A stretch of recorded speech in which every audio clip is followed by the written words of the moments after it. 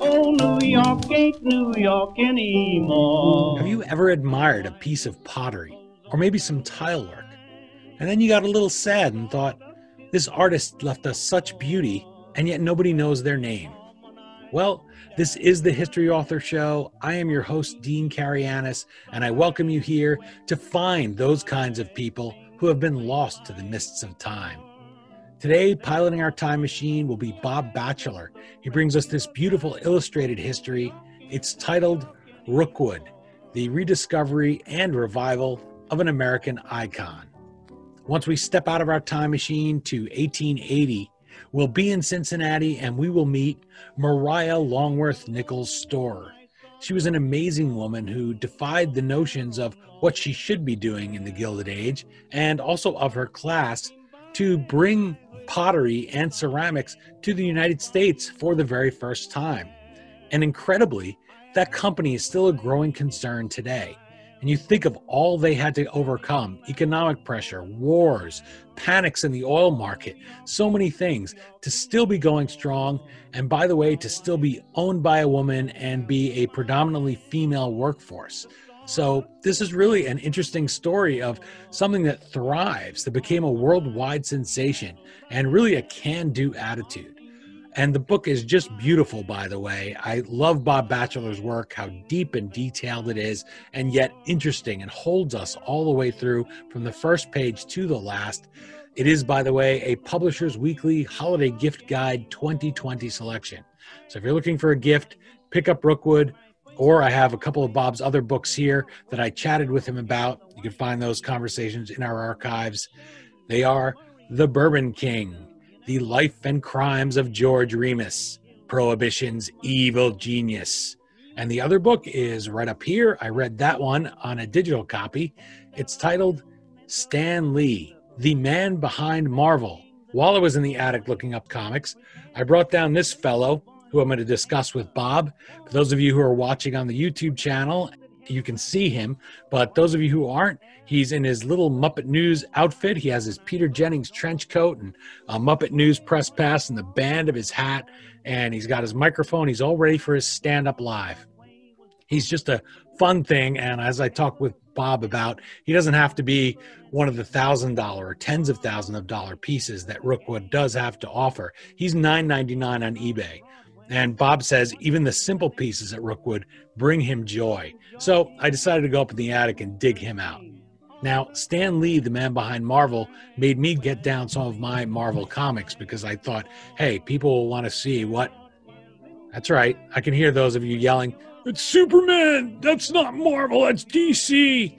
I know. Some of you are in your 60s and you're still screaming about comics, but I love you all, so I will talk a little bit about comics at the end of this episode after I chat with Bob, because they say if you want to be popular on YouTube, talk about comics. So I'll flip through a few of those.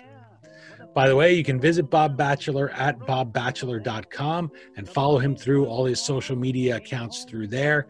He's a popular culture and American literature author. He has written or edited 24 books. He's written on John Updike, The Great Gatsby, and Mad Men. He lives in Cincinnati, and he teaches at Miami University. Okay, now that we've picked out those lumps of clay, now that I've introduced you to Tiny Kermit the Frog, let's sit down at our pottery wheels with Bob Batchelor to discover the hidden history of a Cincinnati legend. The year is 1880, and the name of the place is Rookwood. Oh, New York ain't New York anymore. I'm joined on the line by Bob Batchelor. He's the author of Rookwood, the rediscovery and revival of an American icon. It's an illustrated history. Welcome back to the History Author Show, Bob. Thanks, Dean. Really happy to be here. Well, I'm always happy when I get a book and it says Bob Batchelor on the cover. I was really happy that you emailed me and you said, I have a new book out. And my first thought is, how does he crank out such quality in such a quick and rapid fashion and go do the interviews, do the research, talk to the people, write and edit? But you do just a great job of that. So I'm always happy when I am going to read a book of yours and then have the opportunity to speak to you. In this case, it's yet again something that you don't think about that you might not have ever known a story, and yet it's so interesting about this pottery innovator and this company Rookwood that still exists today.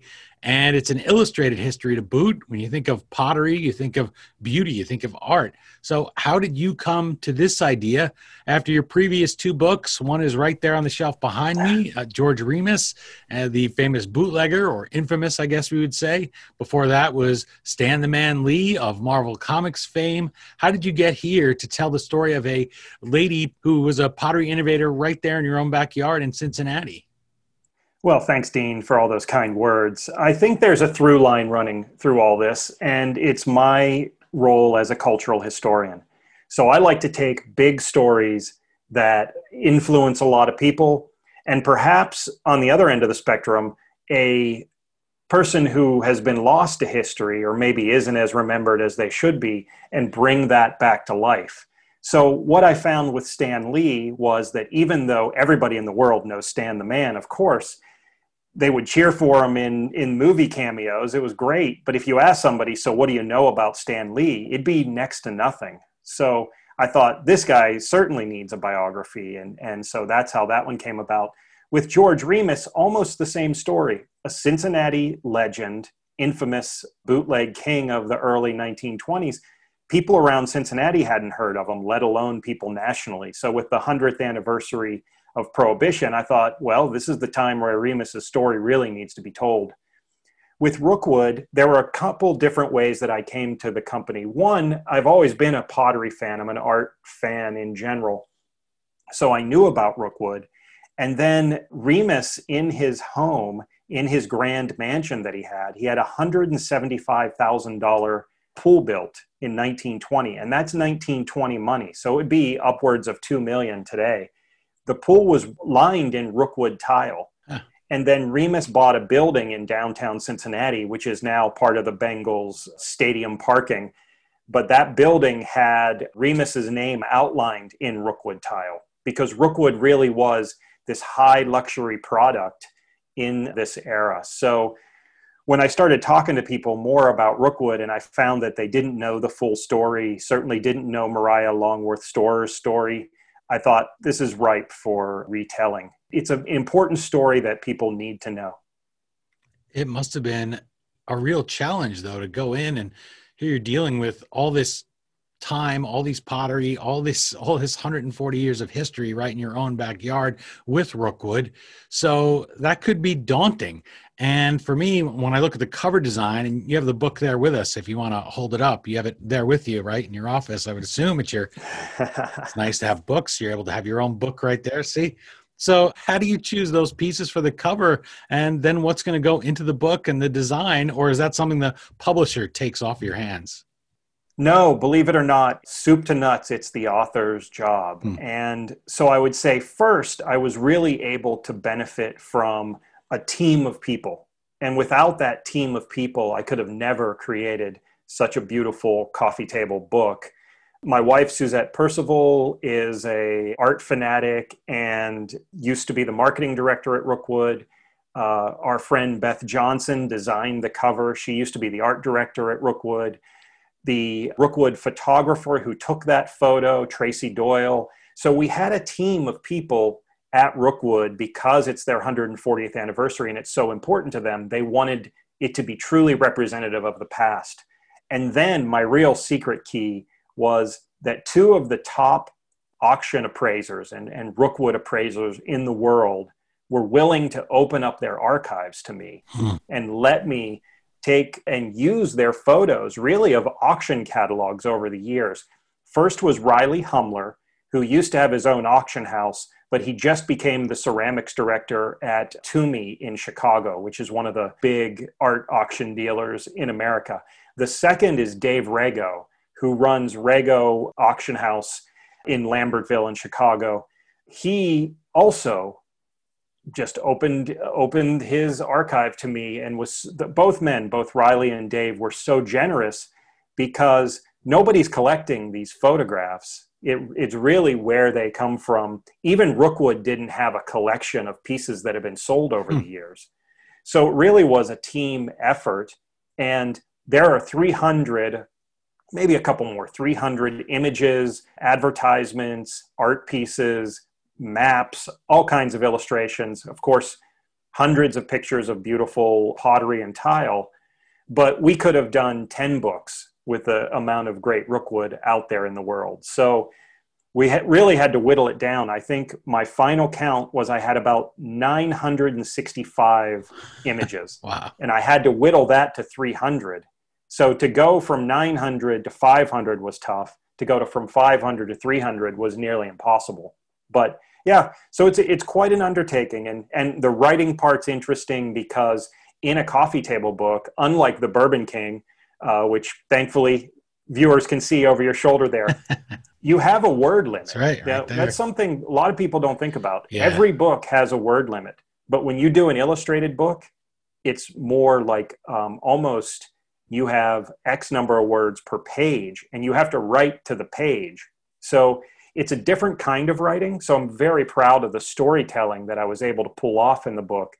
Not only the narrative, but then I have 25 sidebars of interesting stories about celebrities and about artists and some of the individual points in the history, because I thought if readers are just leafing through this, they're going to really dig a 1 or 2 page sidebar that really highlights something interesting.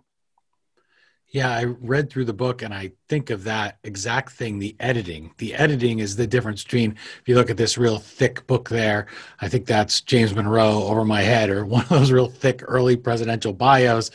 And you think, maybe you could have knocked 200 pages out of it to get people to read it who aren't obsessed with presidents like I am, or want to really read it. And there's a discipline to it, and that's something about a good book is it defeats attempts at skimming, is the way that I always put it. If I say, well, wait a minute, I don't want to skim that, I want to go back up, I want to scroll up if I'm reading on a PDF, I don't want to miss anything, or if something distracts me, I'll go back to it. And with Rookwood, when I was reading that, I felt that it didn't just lean on the pictures. The pictures are beautiful. So it would have been easy to just have this be a picture book. And there's a reason that we say picture book and we're a little bit snobby and dismissive of it, because it doesn't sound like really any work went into it. And that's not the case here with Rookwood. You pick that up, and I could see people picking it up off a coffee table, say if they're being interviewed or they're at someone's house, and really getting engrossed by it, and then deciding, oh, well, wait a minute, you're calling me to dinner, or you're trying to speak to me. And it really is that engrossing and enjoyable, because it tells a story of 140 years worth of history. And also for me, someone who's interested in how people lived, for instance, people watch Downton Abbey, right? You think of that. You think of the historic homes you have there around you in Cincinnati and in Ohio. You had a piece of pottery. It wasn't just to put it on the mantelpiece and put it on your bookshelf and decide you were going to have everyone come over and admire it and tell them about it. It also served a functional role. And it also served a role for the people that were producing it that said, I want to try and adapt and innovate. And we're going to talk about that and you talk about it in Rookwood, certainly. So how does it evolve over time? How has Rookwood changed with the times, with the needs people have, with the things that they want to see in art, so that they would be able to give customers things that they wanted, but still fulfill their artistic vision? Yeah, that's a great question and a very interesting point. Rookwood is founded as a pottery studio, basically making art pottery. But the important thing is, from the start, it's also established as a factory. So this is in an era in 1880 when it's founded. There's no home decor, very little home decor. There's no, it's very difficult to get everyday wear, even to serve your family and things like this. It's not that you couldn't run out to Target and get this kind of stuff. And you certainly couldn't get quality stuff when you could buy it. Wealthy people imported it from France or Asia or England primarily. So Rookwood had this dual purpose from the start, to make art pottery and also to make daily wear. So when the first kiln is drawn on November 27th, 1880, there are pieces that are meant for museums and kind of high art. And there are also daily wear, gravy bowls and pitchers and things like that, even things like umbrella stands, these things in the 1880s that people needed for their house. So I think people that like home decor, interior design would really dig the book, because Rookwood had an important role in not only determining what was everyday wear and quality everyday wear, but also how people would bring art into the home. There was a huge movement in the late part of the 19th century that people began to realize if you have beauty in your day-to-day life, you will live a healthier life. Not only mentally healthier, but physically healthier if you surround yourself with beauty. And this is when American art starts to form. And so one form of American art is painting, and another form of art is pottery. And Rookwood is really the leader there.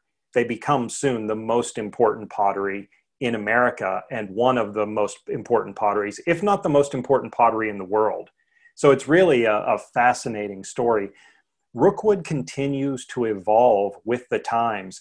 And if I lined up 20 pieces basically that took you from 1880 to 1930, I could show you a piece from 1920 before Art Deco is really even a thing. And Rookwood artists are already creating pieces that hint to Art Deco. So they were able to hire artists who had their pulse on what people liked. And in many cases, they jumped ahead. So Rookwood had an artist in the 1930s who was considered, he was called Rookwood's Picasso. His name was Jens Jensen. I could show you pictures that and photos of what Jensen did. Absolutely amazing, Picasso-like. He actually supersedes Picasso, and Picasso later starts doing ceramics. And so it's really an interesting, what Rookwood was able to do from the beginning, and that's under the leadership of Mariah Longworth Storer, and the president of the company, William Watts Taylor, is hire the very best artists they could find and kind of give them the freedom, because they were making production pieces to sell, to make money. And then the artist had some leeway on the artistic pieces they were making. So it's constantly changing over time. It's interesting when you say they're putting things in the home for art, and it's something I guess we take for granted. And as you were speaking, I thought, even when we get that first college dorm room, if we go away to school and it's the size of 10 by 8, or it's really tiny, still you're going to put something on the wall. Still you're going to have, I have my little Kermit the Frog. He's a reporter cup. This is from the 70s. And I brought that to college with me. He has the hat. He has a little news thing, Muppet News. It's pottery, actually. So it's very fitting when we're talking about Rookwood to say how it becomes part of our lives. This book, you pick it up and you realize that's where these things came from. And I could see picking up and looking around the room that I was in and realizing that this is the legacy. I have right here a mug. It looks all whited out there, obviously the white balance, but that's because the William McKinley Presidential Library seal has washed off it. So in my head, I was thinking, I'm speaking to you, you're in Cincinnati. There's a little bit of Ohio history, one of Ohio's presidents, but it's the most pottery we may buy otherwise is this mug. And that gives you an idea of where it would have started, where you would say, oh, I'm proud of this mug. And I love this mug because I love McKinley. I liked going there, and I have a bunch of historic mugs. And so that was what was part of your life. But then you pick up Rookwood and then you go look on eBay, as I did. Some of these are worth several $1,000s. And I imagine that listeners and readers of Rookwood will pick up the book and then immediately go home, or you go over your yaya's house, grandma, and you start looking at the bottom and you say, well, hey, is this worth anything? You want to be careful with it. I know in my grandmother's house, she had this candy dish that had a squirrel on top. And I thought, I grew up seeing it my whole life. So to me, I thought it must have had sentimental value at the very least. And so I made sure to preserve it after she moved down to Florida. And when she passed away at 104, I brought it home to my mother and I said, well, I wanted to make sure that this didn't get damaged or thrown away or anything. And she said, oh, she never liked that anyway. That's nothing. Just get rid of it. But it was, and I kind of wish I'd saved it now just for the camp purposes of it. But you know what you like. And especially when you're younger, I guess your tastes evolve a little bit. As a squirrel candy dish where the top comes off seemed very cool in those days. But before we go looking underneath those vases and we start picking up things at garage sales, what's your advice for identifying and buying a Rookwood? And I would say if you want beauty in your home, of course, the easiest thing to do is pick up your book, pick up Rookwood, and put it right there on the coffee table and get an idea of that beauty, bring it into your house. But if someone's looking to buy or they have a piece and they want to play Antiques Roadshow at home, what should they do? Well, that's interesting because both Riley Humler and Dave Rego are appraisers on Antiques Roadshow. Ah. So if your viewers or listeners have ever watched Antiques Roadshow, they'll be familiar with those names. With Rookwood, you can start, and you see it on the cover of the book. This is the Rookwood logo, and that is on the bottom of 90% of the pieces of Rookwood. And each little flame has a significance, and the way that you date it is by looking at the bottom for that little reverse symbol. If it's a production piece, it's not signed by an artist. But if it's an art piece, like by Sarah Sachs or Kitaro Shira Yamadani, they all had very unique ciphers, is what it's called. So it is like a holy grail to find a piece of Rookwood in the attic or at a yard sale. The internet, as it's done with everything collectible, has kind of made it crazy. It's very hard to find Rookwood now at a cheap cost because everybody knows something. Because all you have to do is type in Rookwood and you could see thousands of pictures and you can look it up. And there are apps people have for their phones that'll tell them how much pieces of Rookwood cost, things like that. But that mark is usually the indicator. And people still, I'm on a Facebook group with 25,000 Rookwood fanatic collectors. And somebody found, I think maybe out west or in the upper middle west, a piece of Rookwood at Goodwill for $5. And it was certainly a piece worth thousands. Wow. And so it's still possible. The very best artists, their work can be sold for tens of thousands of dollars.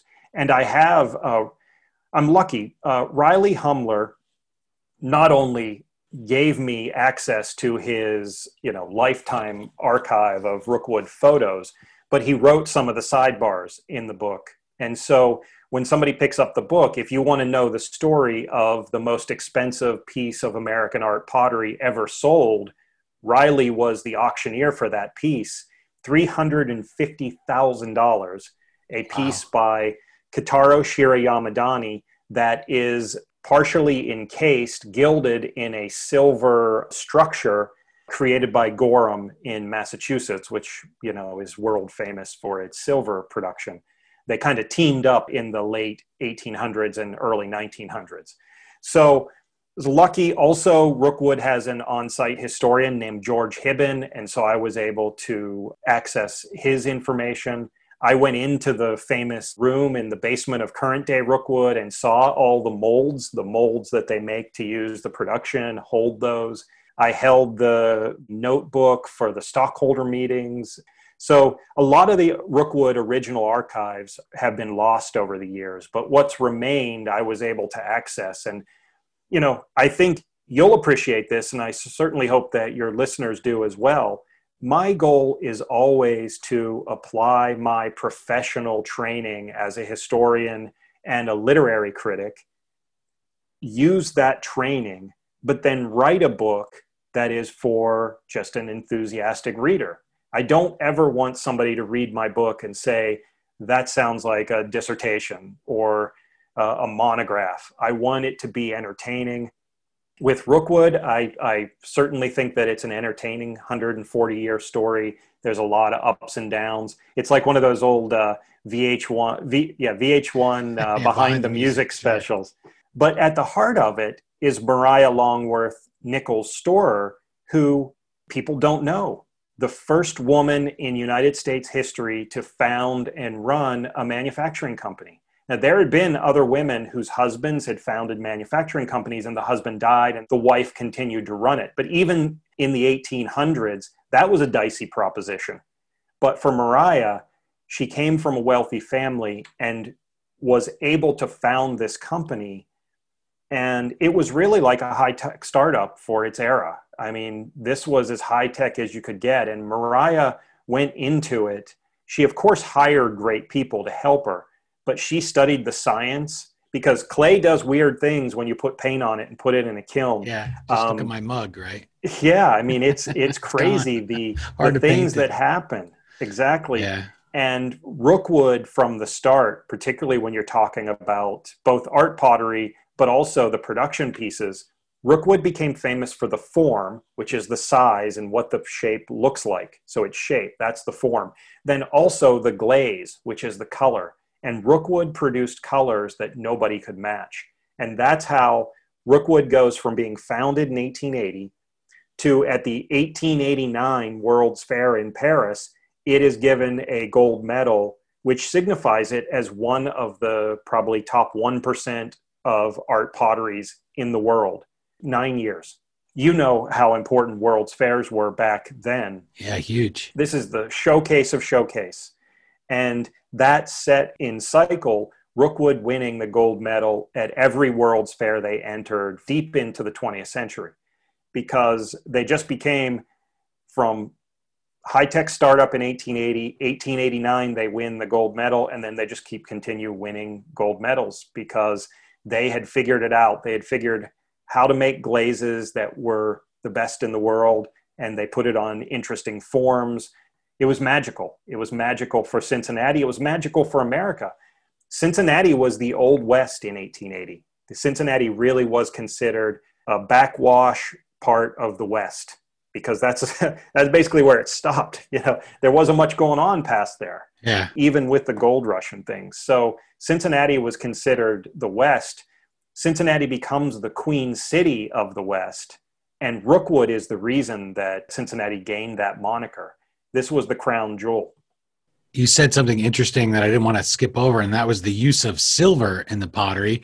The early 1900s, the late 1800s, that was when there was the big debate over the free coinage of silver, and I've talked about that before in some of the Gilded Age stories. That would be part of the way that they might have incorporated things, and what people were looking for. It was a big deal if you were a silverite or if you were a gold bug, and this was a way to try to, you mentioned the West, that would have been a big deal for people out in the West. That's where William Jennings Bryan came from, run for president 3 times. That was part of it, I would guess, even though you said that artists didn't necessarily come from out west of the U.S., but you mentioned there, I didn't want to go much longer without mentioning Maria Longworth Nichols Storer, and that's a mouthful. So I wanted to ask, how did she get those 4 names? And as a woman at the time, you think that she had any idea that this would be such an enduring success? Well, that's a great question. And the Longworth family, and again, when you're thinking about things people don't know about American history, her grandfather, Nicholas Longworth, is considered the father of American wine industry. He was arguably the second richest man in the world during his lifetime, certainly the richest man in America. He dies in 1863. His son inherits his wealth and continues to build out real estate in Cincinnati and becomes a really philanthropic. They found the Cincinnati Art Museum. I mean, the Longworth footprint is still all around Cincinnati, maybe even more than the famous Taft family. Maria is able to found the company in 1880 because she had caught the Japanese craze and the pottery craze that came out of the Philadelphia World's Fair. And it's hard to believe now. Japan was considered such a mysterious place that when Japanese art started coming into the United States, it set off a hysteria. I mean, a craze like, I don't know, maybe akin to what happened with the Beatles or something.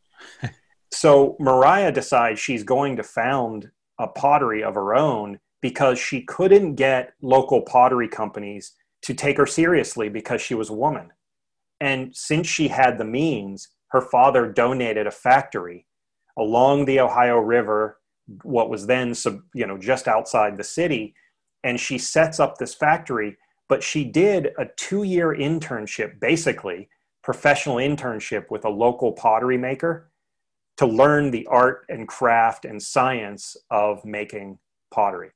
And it's hard to say because Maria was not a diary keeper. A lot of her letters don't talk that much about Rookwood. I mean, she goes off and has this amazing other career as a the wife of a prominent diplomat. She gets into a major feud with Theodore Roosevelt that makes national headlines all over the world. Those are the Longworths, as in Yeah. Mrs. L, Alice Longworth. Actually, her name is here somewhere. His oldest child and first daughter. She's up there, Alice Roosevelt Longworth. They called her Mrs. L, the other Washington Monument. So it gives you an idea, right, of how important she was. And that was a split between her and her Longworth relatives when he went and ran third party against the Republicans. Her husband had been congressman for a long while and was even speaker, wasn't he? Yes, he was. Yep. Powerful family. Yep. Right up there with WKRP as far as Cincinnati. Yeah. The second, well, maybe even the third, the Nicholas Longworth that we're more familiar, the House of Representatives is the Longworth building. He is the nephew of Maria. So yeah, they're very interconnected. She definitely thought that Rookwood had to be both a producer of art and a producer of profit. And that's why those first kilns that she focused also on everyday wear, because she knew that Rookwood had to be a money-making enterprise. She couldn't just pay for it herself, or her dad was essentially like an angel investor. I mean, that's why there's some amazing things, probably going back to why I like cultural history. If you apply the context, what you learn from history to historical incidences, you see America's had a lot of Silicon Valleys. Butte, Montana was a Silicon Valley when they were pulling all the copper out of the world. Cincinnati is a Silicon Valley-like place when Maria starts Rookwood and using the greatest technology, that America has to produce the best pottery in the world. So she knew that it had to be a money-making enterprise, and that speaks to the longevity. Then she brought in William Watts Taylor, who was an art organizer and leader in Cincinnati, and turned the company eventually over to him. And through his marketing acumen and his relationship, soon Rookwood's in museums all over the world, and they branch into architectural tile. And I could never prove this, but I saw a newspaper article, I think from around the early 1900s, that said, if you could catalog it, you would find Rookwood in almost every skyscraper in New York City. Now, we know where it used to be, and we know some of the places. Like, you can see Rookwood at Grand Central Station. You can see Rookwood actually in the subway. Certain subway stops have Rookwood tile. But cataloging all of those pieces over time, that would be incredibly difficult. But Rookwood really is. It's in luxury hotels. It's in cities all over America. It's in museums all over the world. So I think Maria did realize that this was going to be a long-term corporation and that, she had big aspirations for it. It's incredible that she managed to not only do the practical things like tiles. I do some tiling myself, and I know how easy it is to break them. I know that people's tastes change. I know that it's hard to get ones that are going to be right if you pick them up and they were breaking too easily, or you didn't like the look of them. You have to store that, or you have to do something with it. So to me, it's incredible. I'm picturing this factory now much bigger than I was when I was reading Rookwood, because I hadn't thought about the practical side of it, that she's supplying buildings. And thinking of the French building in New York City. I used to look out of one of my offices there and see that. And it's so high up that now you wonder, why did they put it way up there? Because who was ever going to see it? Well, at the time, there weren't all those skyscrapers around it. So it was quite beautiful. And you talked about how much people were enjoying pottery as art. Somebody in the book describes it as an orgy, this pottery craze. So that's a pretty strong image there to think about pottery. And I guess appropriately then, I saw that 1882 picture of Oscar Wilde in there, who just was a bon vivant, I guess you'd say, maybe a hedonist, it will be a better word, and the priest of the beautiful, the high priest of aesthetics. And so I see him in there, and I started to wonder just how far did this craze go if you have somebody of the high stature of somebody like Oscar Wilde or Mark Twain who starts to get really into it. So how does that happen? How do they end up in your book, Rookwood? Yeah, it's a great story. Oscar Wilde, the high priest of the aesthetic movement. Both Oscar Wilde and Mark Twain were celebrities, really, I think, like celebrities that we couldn't even imagine, because celebrity wasn't the same. Bigger than the Rolling Stones, bigger than the Beatles. When Oscar Wilde comes through Cincinnati, he didn't like Rookwood at first, which is surprising, because Mariah was essentially Cincinnati's 1%. Celebrities would fight over. And so on one hand, you had Cincinnati leaders and prominent families fighting over who got time with these people, but they would also be very selective about spending time with the Cincinnati folks. And Mariah was at the top of that list. So when Oscar Wilde comes, he comes in 1882, and Rookwood, in its first 2 years, now this is interesting about Mariah, not only is she founding the company, she's making pottery herself. And her pottery is very unique. You can almost always tell a Mariah piece because she liked what was called then grotesques. She would have spiders. With Halloween recently passing, I held a piece of Mariah's pottery that had witches on it, witches on broomsticks, frogs, fish, things like that. And she really liked that kind, which was a style then that people really dug. And then there was Japanese influence on top of that. In the very first couple years, Rookwood was still fairly primitive. We would look at it and say, this is fairly primitive stuff. But by the time Mark Twain comes through, a couple years later, Rookwood is fully flowering. And they have some of the best artists and some of the best technicians making the pottery in the world. If you looked for particular pieces from the mid to late 1880s and look at the early pieces, you can see that the evolution was straight through the roof. I mean, this was not a gradual evolution. They went from fairly primitive to best in the world over the course of a couple years. So Oscar Wilde didn't like that grotesque form. To him, it should be more ornate and pretty. And so he had some kind of semi-unkind words to say about Mariah, but he still went to tea with her the day after his lecture, and that was in papers all over the region. When Mark Twain comes through, I found in Mark Twain's archives a letter that he wrote back to his wife bragging that he had purchased or been given some Rookwood, and he had went out to Mariah's mansion in suburban Cincinnati and had lunch with her, and he was over the moon. And Mark Twain he was not an interior design fan. He hired a company to decorate his mansion there in Hartford. So he wasn't a fan, but Rookwood was one of those things that he was actually really interested in. The magic happened so quickly that people were amazed, and nobody thought that, Cincinnati was growing. It was an important city, but nobody thought art could come from a place like Cincinnati. So whenever Rookwood really started gaining international prominence, everybody that came through Cincinnati wanted to take some magic home with them.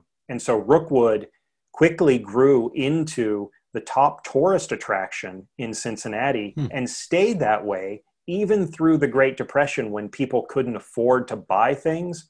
National conventions and association meetings would have meetings in Cincinnati, which was quite frequently because it was easy to get to from a lot of different places where a lot of people were.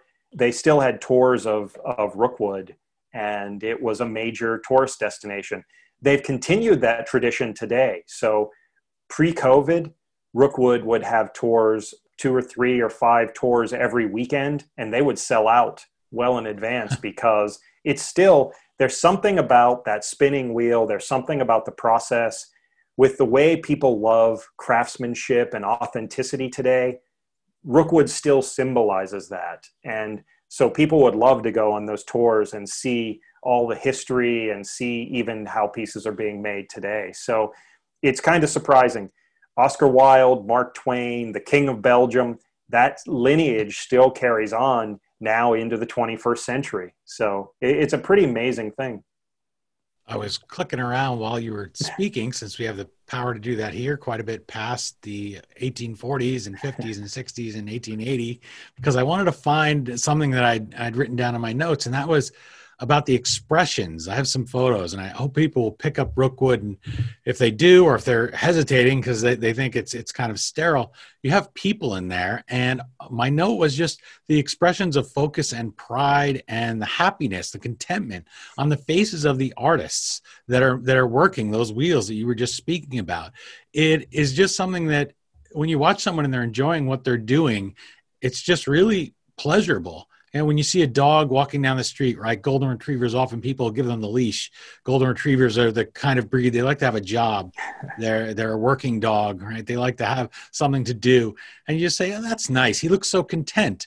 And that is a great thing to find in your job. And that seemed to me, from the pictures you selected, are a common experience for people at Rookwood. That's just how it is. They seem like they love going to work. I'm sure there's times when it's hot. I'm sure it's a little bit messy, but it just really struck me that those are the expressions, not any of the other ones you could have had, serious or what have you. You're not going to, somebody drop something. I'm sure that happens. You weren't going to put that in the book, but still just the expressions of pleasure that people were getting the opportunity to bring a vision to life, to take the clay and take just this lump. Mm-hmm. And probably we've all had that when we were younger and in school. It's just a lump. It's nothing. And then, as Michelangelo said, well, I just had to get the other stone out of there. The statue's already inside. And these seem like those sorts of people where they knew what was in there. And since you just had mentioned about having touched some of these items, what do you feel in your hands that it was just a piece of pottery maybe to you before, but now when you pick up a Rookwood, what do you feel in it and about its history that you wouldn't have felt before you wrote Rookwood? That is a wonderful point of observation, because my feelings about Rookwood changed and deepened, as a matter of fact. The one tragic point of the book, in my mind, is that despite that Rookwood artists were having their pieces, even pieces that we would consider second, like, Rookwood has its first tier artists and its second tier artists, just like anybody that makes things that are beautiful.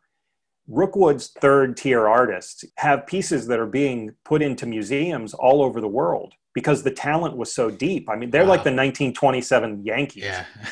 So when you look at a piece by one of their top designers, by like Kotaro Shirayamadani or Albert Valentine, Matt Daly, Sarah Sachs, when you hold one of those pieces, the first thing I always feel is this. I say, please, Lord, do not let me drop this piece. I bet. Because it could be a year's salary to pay for this thing.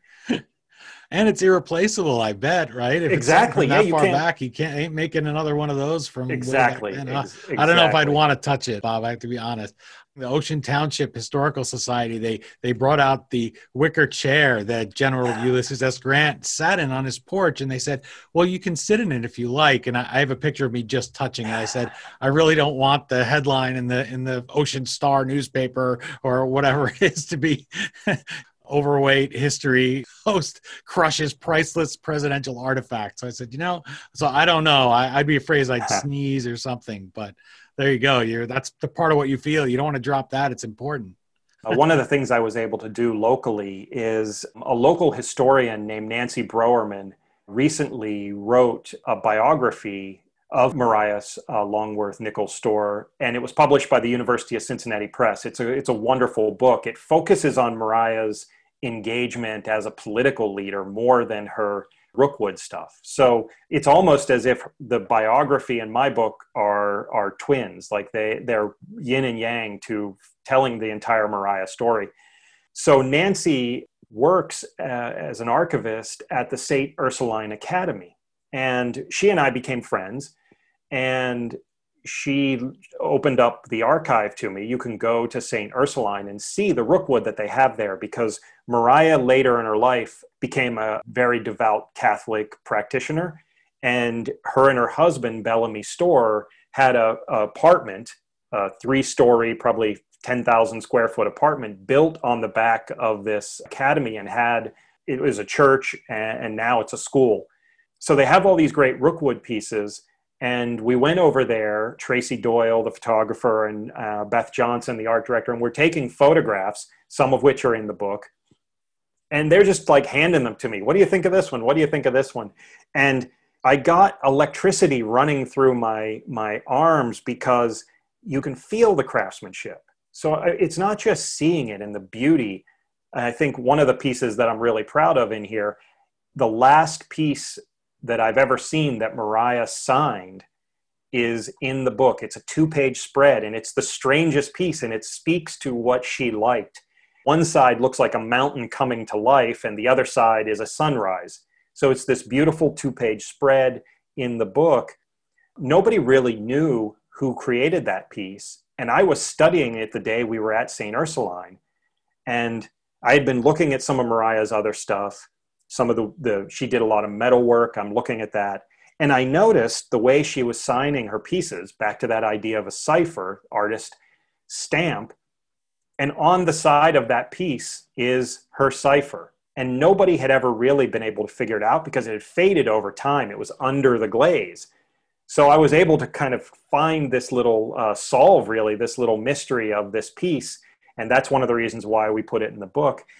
It's just such an electric feeling to hold a Rookwood piece. I mean, everybody that falls in love with Rookwood falls in love with certain things. I have friends who are arts and crafts devotees, and they just fall head over heels in love with pictures of flowers and these amazing images. I'm more of an Art Deco guy, so I like the patterns that they're able to put, and it's amazing. One of the big differences, though, between what makes art pottery today and back then is back when Mariah started through really the 30s, they painted almost like we would paint portraits or paint pictures. They painted on the pottery, which was amazing, and then it's baked. And so you're not just painting like Rookwood has amazing Native American portrait art. They're world famous for that. You're not painting on a flat surface. You're painting on a rounded surface, and then it's being baked in the kiln. It's phenomenal. Today, it's more about the colors and the shapes. So there's not much interest anymore in people hand painting pottery. So that would be the difference. If people were looking just over time, what's the difference between 1880, 1890, 1920, and today's art pottery? But there are still art potters today, and I just spoke to a very famous pottery maker named Ben Carter the other day. There are potters trying to reproduce what Rookwood does, and they can't do it to this day in the 21st century. That's how far advanced Rookwood was in 1900 when they win the gold medal at the Paris World Exposition. It was for a glaze called Tiger Eye. And if you saw a piece of Tiger Eye up close, it looks like a cosmos of gold is bursting beneath the surface of the clay. Now, it's almost 3D. It looks infinitely deep, but the bursts are coming out like starlight. Now, how do you do that in clay? Yeah. And how do you paint on that and make the color and the paint, whatever it is that you're painting, like a giant red fire dragon with this bursting starlight behind it? It's fascinating. If anything, I hope listeners and viewers just go to Google Images, type in Rookwood, and just start looking. And I tell you, it's hard not to fall in love with it. If I were a multimillionaire, all you'd see behind me here, these pieces of Rookwood lined up. This whole room would be filled with them. It's very wonderful, handcrafted art. You're enjoying my conversation with Bob Batchelor about his book, Rookwood, The Rediscovery and Revival of an American Icon, an Illustrated History. By all means, pick up the book. I know he said you can do it on Google, but no fair cheating there. You're not going to get the full experience, certainly, of him and also all the people that he interviewed here to write those sidebars, to give us insight into this all-American story. This woman was a pioneer, certainly, Mariah, and you get to know her through her pottery, and to think about something as simple as a cup, right? You know how fragile pottery can be. The fact that people cared about it for 140 years and wanted to keep it around, and that they treasured it and passed it down from generation to generation, it gives you an idea of how important it was, and the longevity speaks for itself. You can visit Bob at bobbatchelor.com or at his Instagram and Facebook pages. And you can just go to his website and navigate through there and find where he is on social media, get a look at what he has to say about some of these items. He mentioned that Facebook group, for instance. If you're really going to get into Rookwood, and I could see a lot of people, once they pick up Rookwood, will want to learn more and maybe get into it. Maybe they have a piece in their house. Maybe next time you're out and you see that squirrel candy dish at a garage sale or a flea market, you'll want to pick it up and check it out. The very poetry of pottery, the poetry of art, the very poetry of what we look for in our homes. We want your home to be somewhere you walk in and see something really beautiful. And that's what I felt about Rookwood. Rookwood has many people who are huge aficionados of it. One of them is Harry L. Rinker. He's a national antiques and collectibles expert. He writes the weekly column Rinker on Collectibles. He wrote, "I am impressed by Bob Batchelor's Rookwood, the rediscovery and revival of an American icon. It's a wonderful book. He has taken the story and personalized it. There are so many pieces that I've never seen before in other books. Bob provides far better appreciation for Rookwood than in any other Rookwood book I've read. It's a great contribution to the literature." And I thought that was incredible, Bob. I'm surprised that your head can fit here in the Zoom, because that's such a huge compliment from somebody so knowledgeable. I know when I do an interview and I'll bring up a point about one of the subjects in these books back here and the author hasn't heard it, I'm kind of puffed up. I'm glad I was able to share that. I showed I know something that this author didn't. Here, you go to somebody who's an expert, and you're showing him things he hasn't seen. Such a credit to you as a researcher and the way you pursued these stories. Where did you go digging to find pieces? And you said almost 1,000 photographs, right? Almost 1,000 pieces. Mm-hmm. How do you go about whittling those down? And are there any that you heard that existed at some point, but it were lost to time or broken, that you wish you'd have been able to include in Rookwood? Yeah, that's a great point. And I'm very thankful that Harry was so generous in his comments. I think it comes back to me being a cultural historian. I just look at the world. I don't look at the world as, one thing, as somebody who likes literature, or likes history, or likes sociology, or likes film. Like so many people get stuck in a lane. I want to write across all the lanes. And nice. This story enabled me to do that, because Rookwood's rise and fall and rebirth and what's happening is impossible to understand if you don't understand the context. If you don't understand how the Great Depression impacted small business, yes, then you can't understand Rookwood. And if you don't understand how Cincinnati was changing and its battle with Chicago to be America's second city. So whereas most people try to stay an inch wide and a mile deep, I try to bring in the broadest possible perspective, because I'm trying to get the human story out. And the one thing that I am sad about is that Rookwood did not market its artists like we would today. So if Kitaro were alive today with his art in museums all over the world, he'd have a podcast, he might have a TV show, he'd have written a bunch of books. He'd have the column, right? Not Harry. Yeah, he'd have a column too. the artists back then were not the focal point. They didn't talk about the artists in their marketing material. So as a result, it's not as if these artists left behind papers. I mean, they're almost normal, quote unquote, normal people who just went to their work and displayed amazing artistic creativity.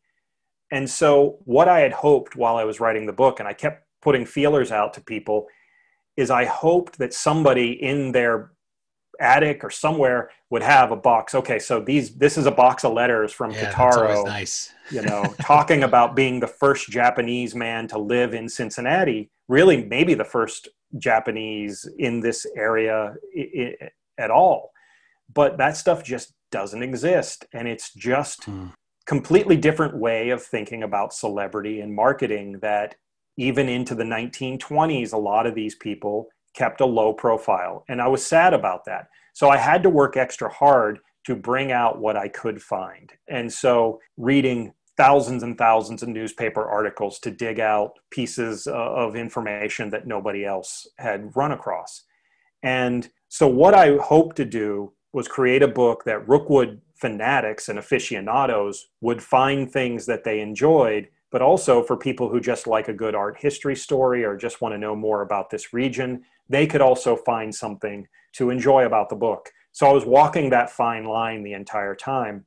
I've had a couple people tell me that they think this is the best writing that I've done in my career. Wow. And, you like to think that you're always getting better. So I'll take that. Yeah. But it's interesting because it's primarily an illustrated history, but the words matter and the words are important.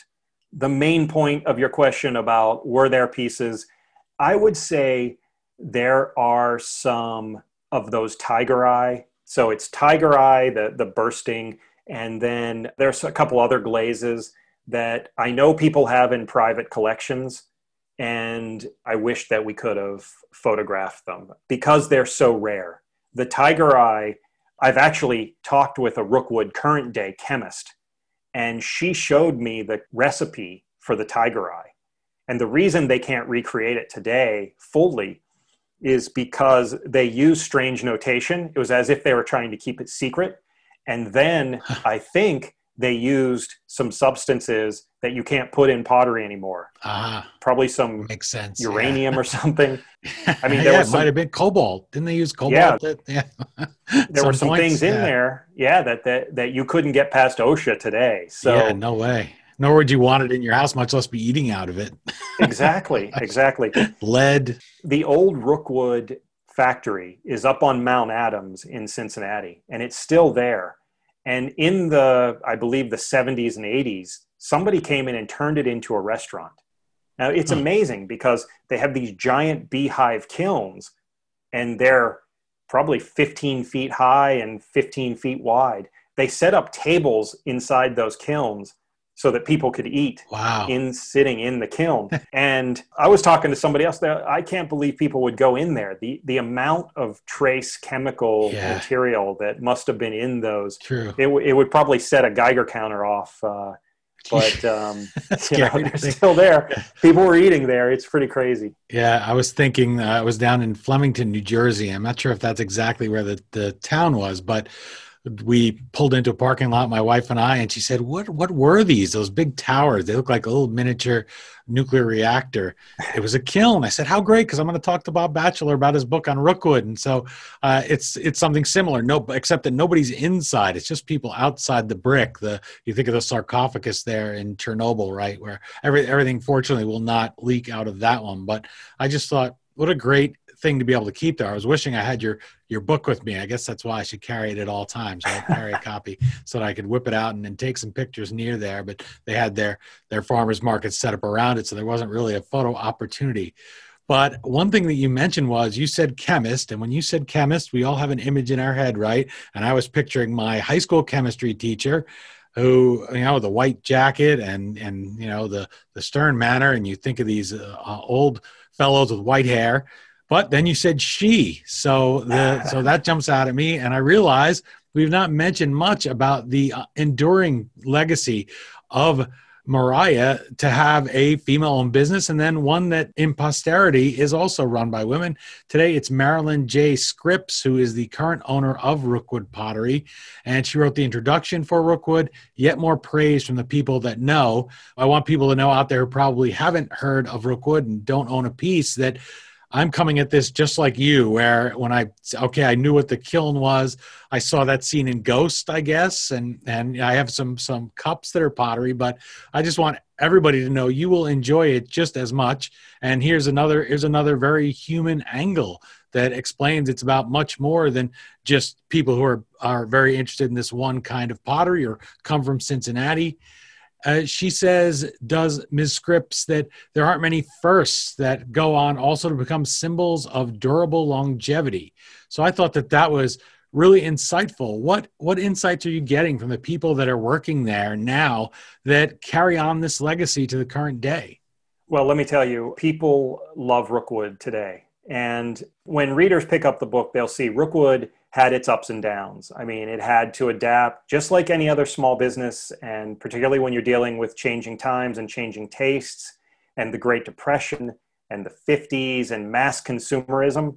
I mean, I was at one of the big box hardware stores the other day, And I saw a plant potter that was made of plastic that from 10 feet away, you would have thought it was worth thousands of dollars. Ceramic, it was Yeah, $4. So, I mean, the yeah. world's changing. But thankfully for Rookwood today, the world's changing back. People love handcrafted, they love artisanship, and Rookwood still excels in quality. And so they have people making art pottery, they still make tile. Their tiles considered some of the best in the world.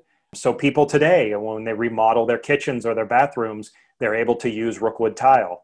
Buildings, when companies remodel and they find that they had a Rookwood fountain, like a water fountain, 100 years ago, they're able to kind of recreate that now. So it's really a really cool thing.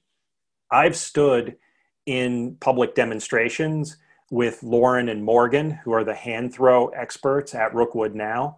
And I've seen crowds gather and people's smiles light up like it's Christmas morning because there's just something magical about that pottery wheel spinning and watching an artist. What's hand throw? Hand thrown is when you actually take the pound of clay and you start to mold it into something. Okay. So that's hand thrown, as opposed to, now this is an interesting thing as well, Rookwood makes everyday wear as well. 2 years ago, they came out with a very unique charcuterie board, and it was designed by hand, but then they have a mold for it, and it presses, a giant machine presses the clay into the mold, but it's still hand painted, and it has to be run through quality control. So just like in 1880 or 1890 or the early days, today, if you buy a piece of Rookwood, either everyday wear or hand-thrown piece, at least a dozen different hands have touched that piece. I mean, it really is the definition of handcrafted.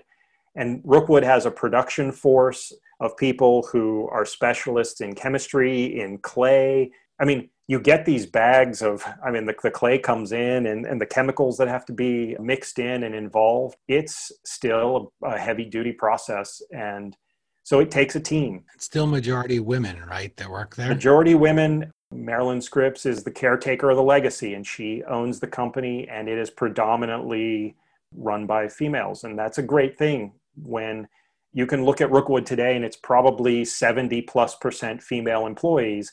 That's unheard of in the modern world for a manufacturing company. So just like Mariah employed female artists at a time when female artists had very little, in some cases, no way to explore their creativity, today Rookwood is giving jobs and putting money into the economy for a female workforce. So it's a great legacy, actually, and it's one of the reasons why I'm happy that Marilyn contributed that forward, because she really does see herself as a caretaker of the legacy. She had a Rookwood fireplace in her home growing up. Wow. And nice. So, she feels that legacy deep in her soul, and it's important to her. And this is an important company still today for this region.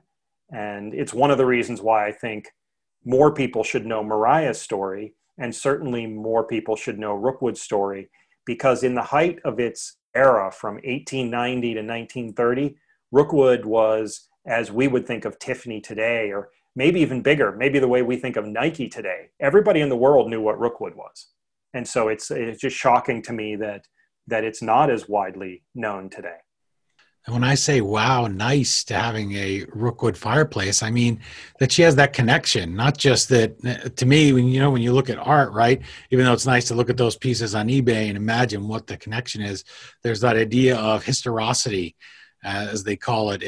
There's an antique dealer that runs throughout, not the current Man in the High Castle that was just on Prime, but the original novel, and talking about how here's a lighter that is just a lighter, but here's an identical lighter, but this lighter was owned by Kaiser Wilhelm or whoever it was, and say what there's no difference between them, and yet this one has this ephemeral item of history in it. Of course, this is not what you're speaking about there. This is actual craftsmanship. the term craftsmanship, or I guess craftswomanship in this case of Yep. Rookwood, and the word evolution, two things that come up again and again. And you think about the years that you just mentioned, that time frame, 1890 to 1930. Think about how much changes in the world. We have the Great Depression, we have the World Wars throughout. These are all throughout Rookwood, not that narrow area, but in the last 140 years, certainly we have 3 just presidential assassinations. We have flight. We have then man landing on the moon. We have all these things that go on. Any one of them could destroy a business, and yet they endure. And I just think that that's so impressive. And that's what I think when I look at it. I say, how do you endure and have people who are willing to carry on your legacy? Because it would be so easy to just give up on it and things go bad. People make bad investments. There's Ponzi schemes, there's floods. You're on a river there in Cincinnati.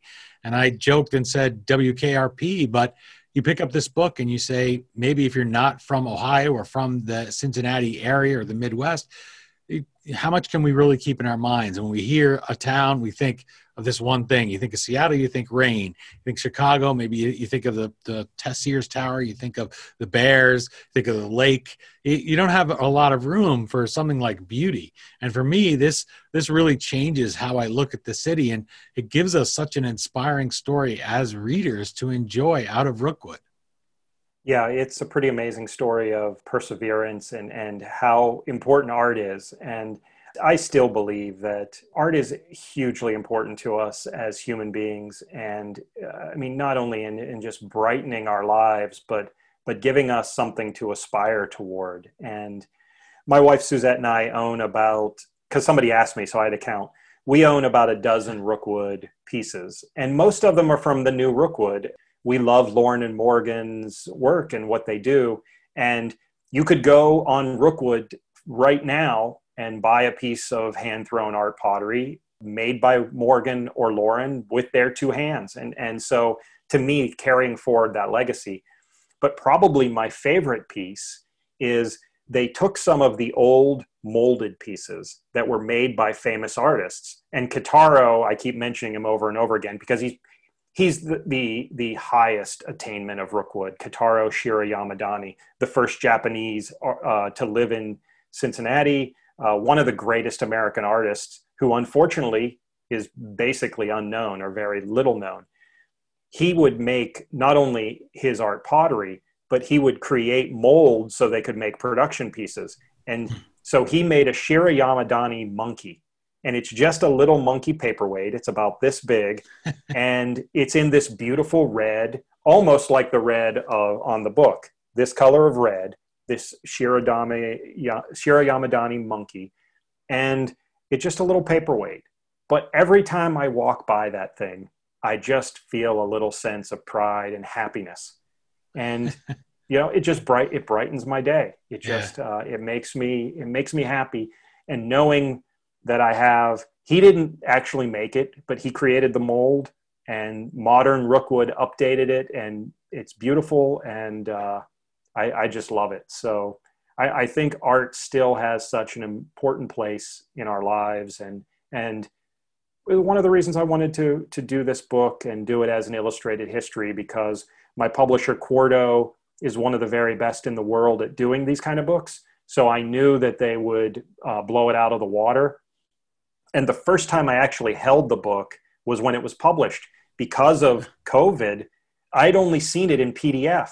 And the book is 11 by 11. I'd only seen it on my screen, and you can't really get it to fit properly when you pull up as a PDF.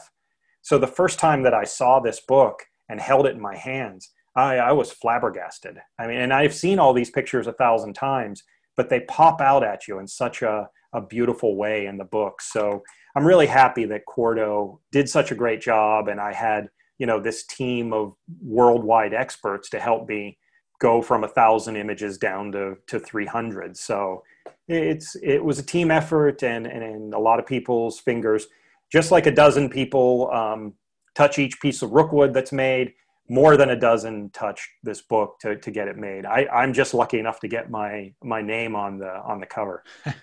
Well, you did a lot of that hard work that goes into pottery, and also then that goes into writing a book. And I think that if you pick up a piece of pottery, you can admire a piece of art for its own sake. But how great to be able to pick it up now. And that's why I asked you that question about what you feel, and think all the way back to 1876, right? You mentioned the World's Fair that they had.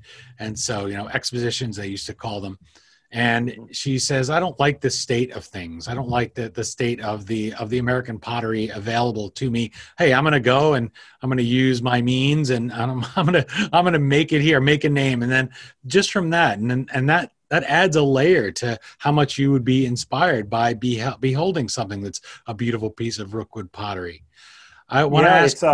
It's amazing that the thing that most people don't realize, there wasn't much American art back then. I mean, everything that was quote unquote artistic was imported in. And people used to really criticize. I mean, there were people that thought, hey, America is a growing nation. We need to have a growing cultural foot as well. We should be able to compete with Europe. And so the art actually goes almost hand in hand with the way that America developed militarily, diplomatically, and economically. But it had to start somewhere. And what people don't realize is that Rookwood was one of those foundational pieces of forming art that was truly American art in America, that could be looked at by Parisian art experts and say, yes, this is on par, and in Rookwood's case, better than what we can do. So, I mean, it's so quintessentially an American story. But we take it for granted today. We think, well, America was always strong militarily. America was always dominant economically. We always had this culture, but we didn't. It had to start somewhere. And the book is part of that genesis story of American art. I have time for a final question, and you were very helpful in what you wrote in the book, because it made it very easy for me to phrase these. So I like to quote you back to yourself. You write about how history helps us, quote, gain insight about how we might live fuller, more engaged lives, and that art is a critical foundational facet of a well-lived life. So you've explained a little bit about what you offer in the book and about why people should pick up art. We've talked about the tangible things. When I talk about somebody, say, about a president, you're not going to go grab one and stick him in the corner of your house. Although, if you remember Louis Picon's book, he talked at length about how they tried to grave rob various presidents, including Benjamin Harrison. And hey, he would look good in that corner. Benjamin Harrison. They were actually going to. This goes back to the Bourbon King here. They were going to ransom his body for a gangster. So stories like that you only pick up by reading things in history. Here we have something so beautiful, such a wonderful legacy. Why should readers pick up a copy and let that legacy of this great American female-owned and run company bring beauty to their lives? Well, I think that people like stories that aren't the run-of-the-mill story. Even though I love Lincoln and Lincoln's history, I don't need to read every new Lincoln book comes out, and there is one seems every 4 months. Pretty much every day. Yeah, almost every day. But there are important stories that still need to be told. And Rookwood is one of those stories. It is a story about female empowerment. It's about a story about the creation of art in America. It's a story about how the Midwest develops. It's a story that encompasses every aspect of American history. I mean, even during World War II, they're making, Rookwood's people didn't know it. It was top secret. The people were making these bomb tripwires didn't know what they were making, but they were making the bomb, the switch wire for the bombs that won World War II. And so this story has such tentacles into the rest of American history. It's a beautiful cycle of Rookwood and history evolving together as America grows and changes. And to me, that's worth the price of admission alone. And the book, it's worth the money that you would pay for it just for the photographs, because I tell you, when you pick this up and look at it, the art is phenomenal. And we try to tell the story through the pictures. We tell the story in the narrative. I just think there's a lot to be learned, and a lot still to be learned about the intricacies and the details of American history. And some of our great leaders, that for various reasons were never given their just due. And in this era of female empowerment, Mariah Longworth Storer is a leader that people should know, and she should be studied more frequently. So how's that for a sales pitch? Yeah. Well, I asked you to make your pitch and you did. And it's a very efficient one. And I hope people will pick up the book, and not because I like you, Bob, and I want you to sell a book, and not because I just feel it's my job. I don't get paid to push Bob's books. He's not kicking anything up to me. It's just because I think it's beauty. And if we can give the gift of beauty, why not give it? If we can bring something beautiful into our house, I guess we don't have newspapers anymore, but we certainly have TVs that there's enough grisly, horrible images on there and things that are not beautiful. So why not pick up a copy of Rookwood, bring that beauty into your home? I guarantee you'll find yourself flipping through it. Thank you, Bob, so much for joining me again. I can't wait for your next book. I can't imagine where your career will take you next, but I know it will be an entertaining, interesting story.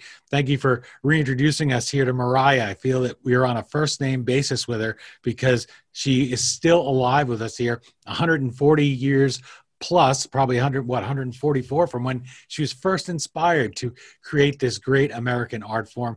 Thank you so much for your time and for Rookwood. And on behalf of Mariah, thanks for just taking all those pictures and going through that editing and trying to bring that beauty into a form that can just sit right there on your coffee table. Thank you, Dean. I really had a fun time today. I appreciate it.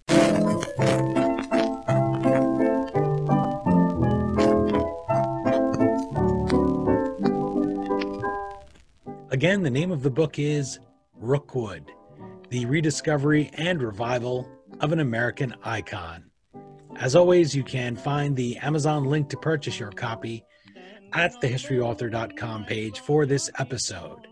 By buying a book through us, you help keep the flux capacitor on our time machine spinning like usual, just like those pottery wheels at Rookwood have been spinning for 140 years. My thanks to Bob Batchelor for joining me today, and also for joining me via Zoom. And people seem to be more comfortable with it today, so that's why I'm starting to use it rather than just audio interviews. Thank you for subscribing on our YouTube channel and for clicking like and just enjoying these videos, because I don't have any illusions that people want to see me. Maybe they want to see a little Kermit the Frog, but not me. So I just do these because people like to watch things. And hey, if you enjoy it and if it helps Bob to have his great books come to a wider audience, the same goes for my other authors I have on, then I'm more than happy to do it.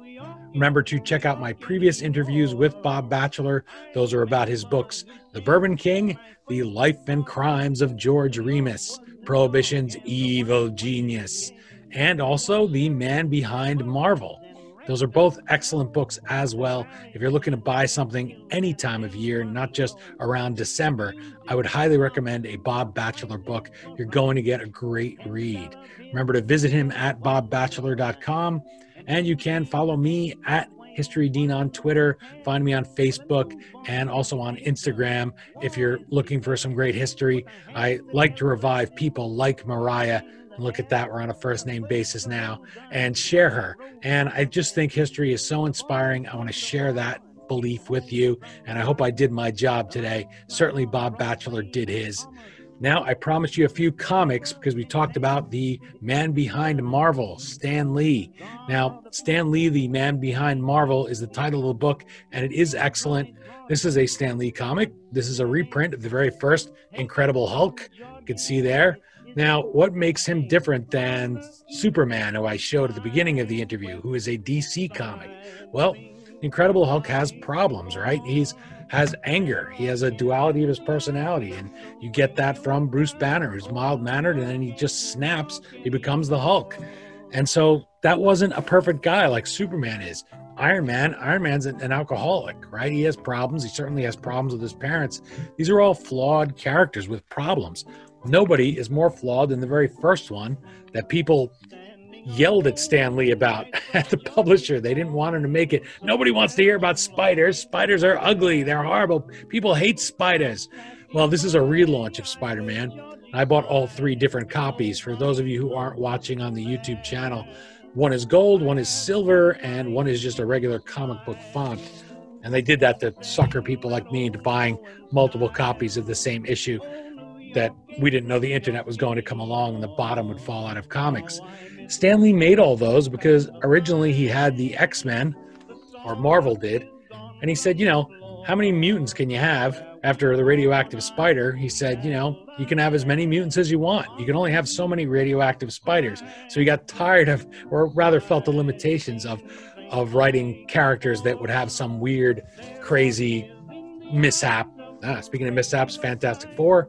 Now, I cannot afford a first edition, or I choose not to, of the Fantastic Four, but it's cool that it is a reprint with the ads and everything. You see Joe Atlas there, and right here it's signed by Stan Lee and the great Jack Kirby. So that's pretty cool. You can see some of the ads there if I hold it just right. Forgive me for looking at the camera. That's my Alan Hale. I'm a history guy and thinking of Skipper on Gilligan's Island at the same time. But anyway, those are just a few comics there. This was before all of you found out about it, some of you anyway. This was living in my attic before they made that great Marvel movie out of it.